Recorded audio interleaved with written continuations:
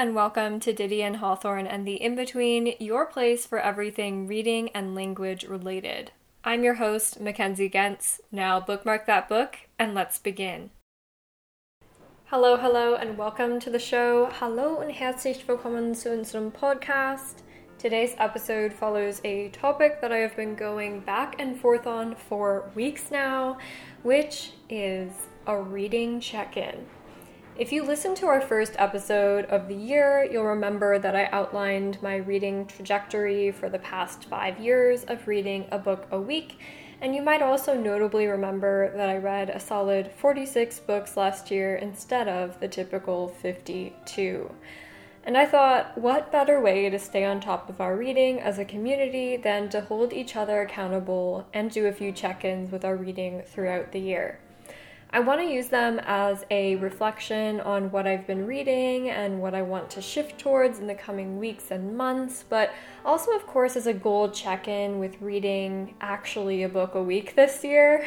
Like I mentioned in the first episode, I don't really mind that I didn't read as much as I would normally. It was a strange year, and there was a lot of adjustment that I had to undergo in order to adjust to online school, etc. So again, I don't mind. It's not a punitive thing to do these check-ins for me, but it is fun to do a little bit of reflection.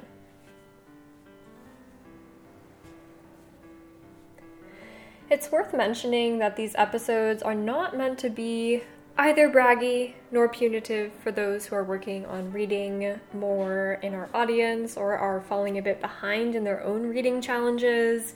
I raise my hand now. I fall behind quite frequently. I do anticipate these episodes ultimately being helpful as tools for us as a community to take a deep breath together before moving forward with our reading. It breaks things up quite nicely as well. That being said, though, I would love to hear y'all's thoughts on this style of episode. Was this helpful? Should we keep doing them? And you can leave those comments either on the blog or at relevanceofliterature.com/notes under the show notes for this episode. Alright, let's talk briefly about the strategy I have been using for choosing which books to read in 2021. I have a big goal of getting through most, if not all, of the unread books on my bookshelf this year, of which there are embarrassingly 40 plus unread books. So I have been concentrating on books that I already own rather than on books that have been recommended to me or have come out recently. As you all know, I'm a huge fan of contemporary literature, being right on the spot when there's a new book that comes out. This strategy does mean that what I've been reading this year has been noticeably different from what I would normally read or be gravitating towards at the beginning of the year, and here are a few key differences. The first is mostly I've been reading fiction. Typically, I read much more nonfiction at the beginning of the year. I think it starts you out on sort of a humane, empathetic note when you read a lot of memoir at the beginning of the year. It's a bit more introspective, I would say, when you're reading a lot of memoir. I remember in 2020, I started the year out with Art Garfunkel's memoir, and then I also read a memoir by Sally Field, which I really loved.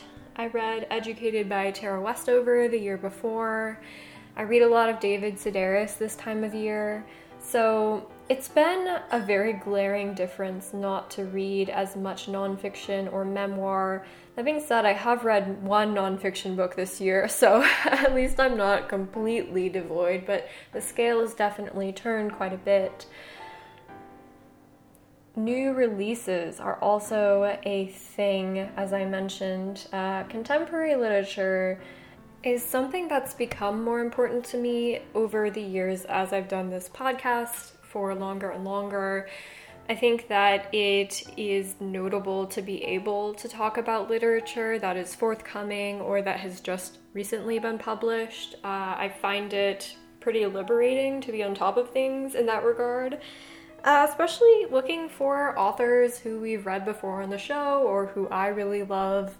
Getting their books as soon as they come out is one of my favorite things to do. So I do have some new releases from fall of last year and even later of last year, November, December, that I have been working through. So I really don't feel the difference quite yet in terms of not having too much contemporary literature.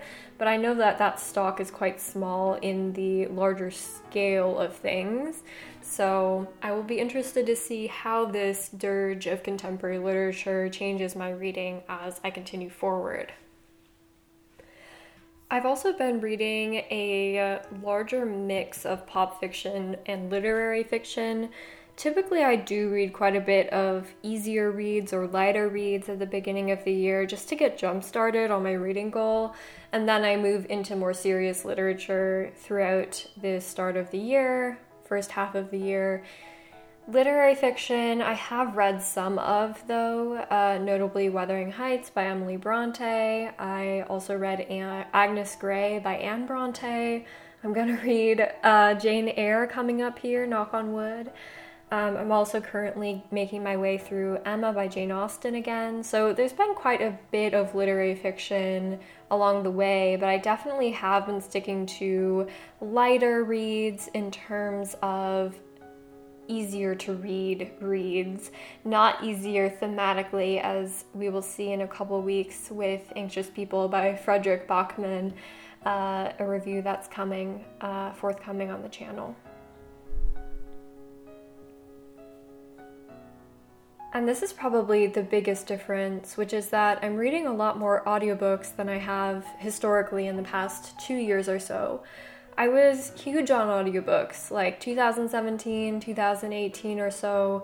Nowadays, though, I have started having a longer, more substantial, more regular commute again, so I have turned once more to audiobooks. That means I've been rereading a lot more books because I don't necessarily want to spend all the money on new audiobooks to read. So I've been quite enjoying the audiobook renditions of, as I said, Emma by Jane Austen, The War of Art by Stephen Pressfield. I have quite a few David Sedaris's works on audiobooks. So I've been really enjoying that sphere recently, and it has definitely contributed to how much I've been able to read this year in general. And this point is kind of similar to what I was just talking about, but rereading books and seeking comfort in the familiar. Definitely the Haruki Murakami book that I finished recently was one of those books where I just fell in love with the style all over again. And Haruki Murakami is a writer that I was really into when I was a senior in high school, late high school in general. I fell away from him as I explored other genres, other authors. I got into Anne Tyler.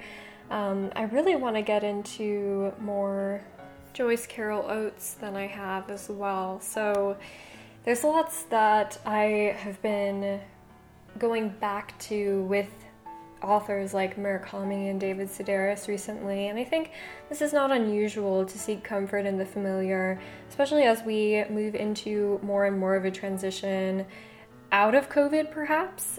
I keep high hopes for that. Moving on here, I am a seasonal reader, so I like to read certain authors and certain styles at different times of the year. I like to read Haruki Murakami, as well as most of my memoirs, as I said, in January and February, The Lost Generation, also The Beats Generation and David Sedaris in March and April, literary fiction in the summer, harder reads in the summer, contemporary fiction in the fall, and Gothic literature when fall is in full swing, and then classics for the rest of the year. Starting out this year in 2021, I definitely had a concrete goal of reading more classics, and not to worry, I have many copies of classics like Moby Dick and The Woman in White and The Count of Monte Cristo on my unread shelf. I started out the year, for instance, with Wuthering Heights, as I said, and I also read Agnes Grey, as I said again, a short while after that. Jane Austen's Emma as well, Jane Eyre, knock on wood, in March. The problem I have really been running into with these classics is their length, and typically I would moderate between longer and shorter works, reading several shorter works, for example, before finishing a longer one.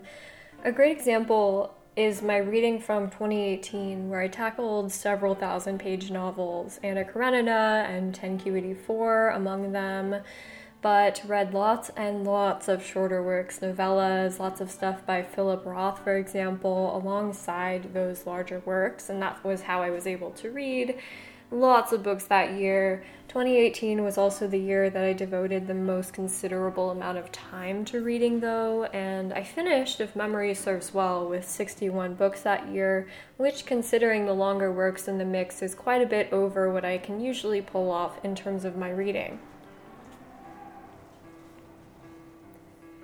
Now for the moment we've all been waiting for, which is when I reveal how I've been doing in terms of my reading in fall, or rather winter 2021.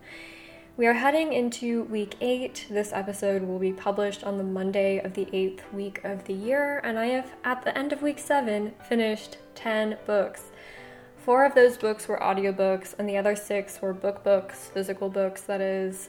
This is right where I'm usually at this time of year because I tend to take January to get 1 or 2 books ahead, and the reason why is in March, it's historically a month for me where I don't do a large amount of reading. It's between school terms for me because we're on the quarter system here at Northwestern. There's lots of transition stuff. Spring break is in there, meaning that I don't want to have a suitcase full of books all the time. So I typically am not quite productive in March, but we'll see in our check-in in a few months how I do this year in 2021. Right now, I've ended up in a really interesting position, which is that I'm reading a lot of Spanish literature for the first time. We did an episode on The Bad Girl over the summer, and that was my first foray into Spanish literature for a long time, probably 4 to 5 years. And I found myself having a sustained interest in seeking out more books from the same genre and time period as I continued on. I'm currently reading a mystically beautiful novel called Garden by the Sea by Mercè Rodoreda, and I'm going to go on to A Heart So White by Javier Marias, knock on wood, in March. As I mentioned earlier, I'm also making my way through Emma for a second time, and I'm really struck by what a different read it is the second time through, so I'm hoping to make a second episode on it, and I'll link the first episode we did on Emma in the show notes for all of you newcomers, in case you're interested. Finally, I'm also rereading The Art of War by Steven Pressfield, which is a book that changed my perspective on life as an artist in general and my life in general. I did finish the audiobook for the first time in late January this year, but I knew when I started that I was going to circle back and read it again, just to let the message soak in that much more.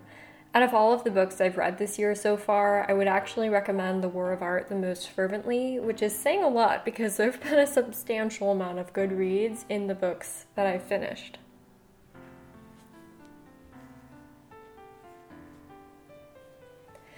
In terms of moving forward, I have some goals that will course correct, I hope, the right amount without being too overbearing. Some practical goals: I'd like to do a book no-buy for March, which is devastating in some part because I would love to buy We Are the Mulvanese by Joyce Carol Oates and start my Joyce Carol Oates obsession, but that will have to wait, so I will do a no-buy for March. I have been consistently still buying 2 books a month for the first 2 months of the year, so I've already bought 4 books this year, and I need to slow down because I need to enjoy a lot of the literature that I've already invested in, and that is going to take some commitment, especially, like I said, because I like to be on the forefront of a lot of really beautiful stuff that is coming out. Another, perhaps more personal, practical goal is I have too many books in my apartment here in Chicago, so I typically would stick to 1 bin of books, these big cartons of books that I have. And I have 2 full ones right now, so I'd like to move back to the one bin, meaning reading and probably donating or sending to friends, 1 bin of books. And I would like to do that by the time I move back to Arizona in June 2021. In terms of my literary goals, I am looking forward to producing the first Bleak House episode by April 1st. Bleak House has been delayed again and again, and I sincerely apologize for that. That has been a result of terrible planning on our end here at the show. We have invested a lot more time in creating quality content aside from Bleak House, which is an amazing read, but Bleak House is a read that really deserves time and thought and attention, which we couldn't give when we were producing super in-depth quality episodes, like I said earlier this year, especially all of the novel reviews that we've been doing. We've been trying to focus more and more on novel reviews, and that does take time on everyone's load here. So Bleak House has suffered. We will be reviewing Bleak House. We will do it. And the current schedule has Bleak House starting on the 1st of April. As our patrons know all about, we will be doing 1 episode per month, generally from April through July. So that will hopefully give us all time to really read and indulge in Bleak House by Charles Dickens. Something interesting that I've been noticing about reading in general is that I have been prioritizing it more than I usually would when I'm at school, and this is definitely due to some built-in freedom that I gave myself this winter as we were, again, moving back and forth in these transition periods in university with all of the COVID restrictions. So I have been prioritizing my reading much more than I would. I specifically have not been letting reading go at night, and I do read during the day fairly consistently. I like to read to break up different pieces or facets of my schedule, and what the difference really was when I wasn't reading as much last year was I was giving it up in the evenings, and I was saying, oh, I'm too tired, or I'll do it tomorrow, really procrastinating in some sense on getting my reading done. So here I have committed to reading at night again, and it's been so lovely and such a great way to wind down. I would truly recommend it for those of you who want to start increasing their reading. Carve out half an hour before you go to bed, and I have felt more relaxed, I have felt more empathetic, I have felt like I have a better start to my day the next day because I've been having a consistent reading routine at night. And lastly, I would like to find a way to balance longer classics with shorter reads again.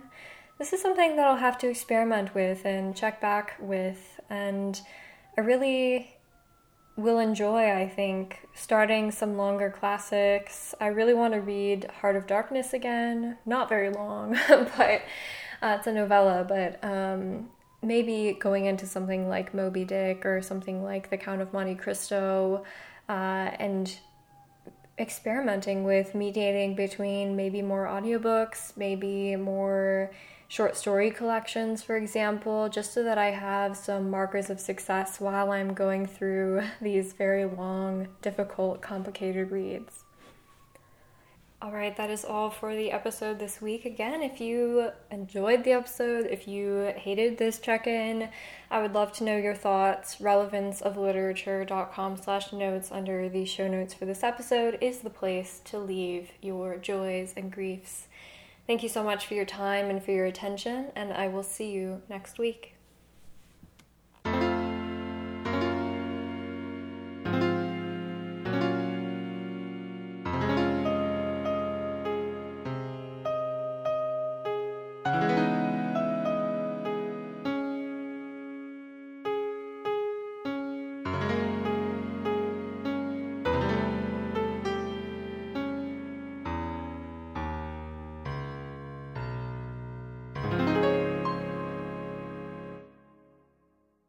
If you enjoyed the episode and would like to hear more from us, we've done everything from Shakespeare to Dracula. There really is a show and a series for everyone, so I'd recommend checking out our website at relevanceofliterature.com under the ongoing series tab for links to our entire back catalog of episodes, as well as any current goings-on of our show. If you are looking for even more content, we also have a Patreon page at patreon.com/relevanceofliterature. Thank you so much for your support, and we'll see you next time.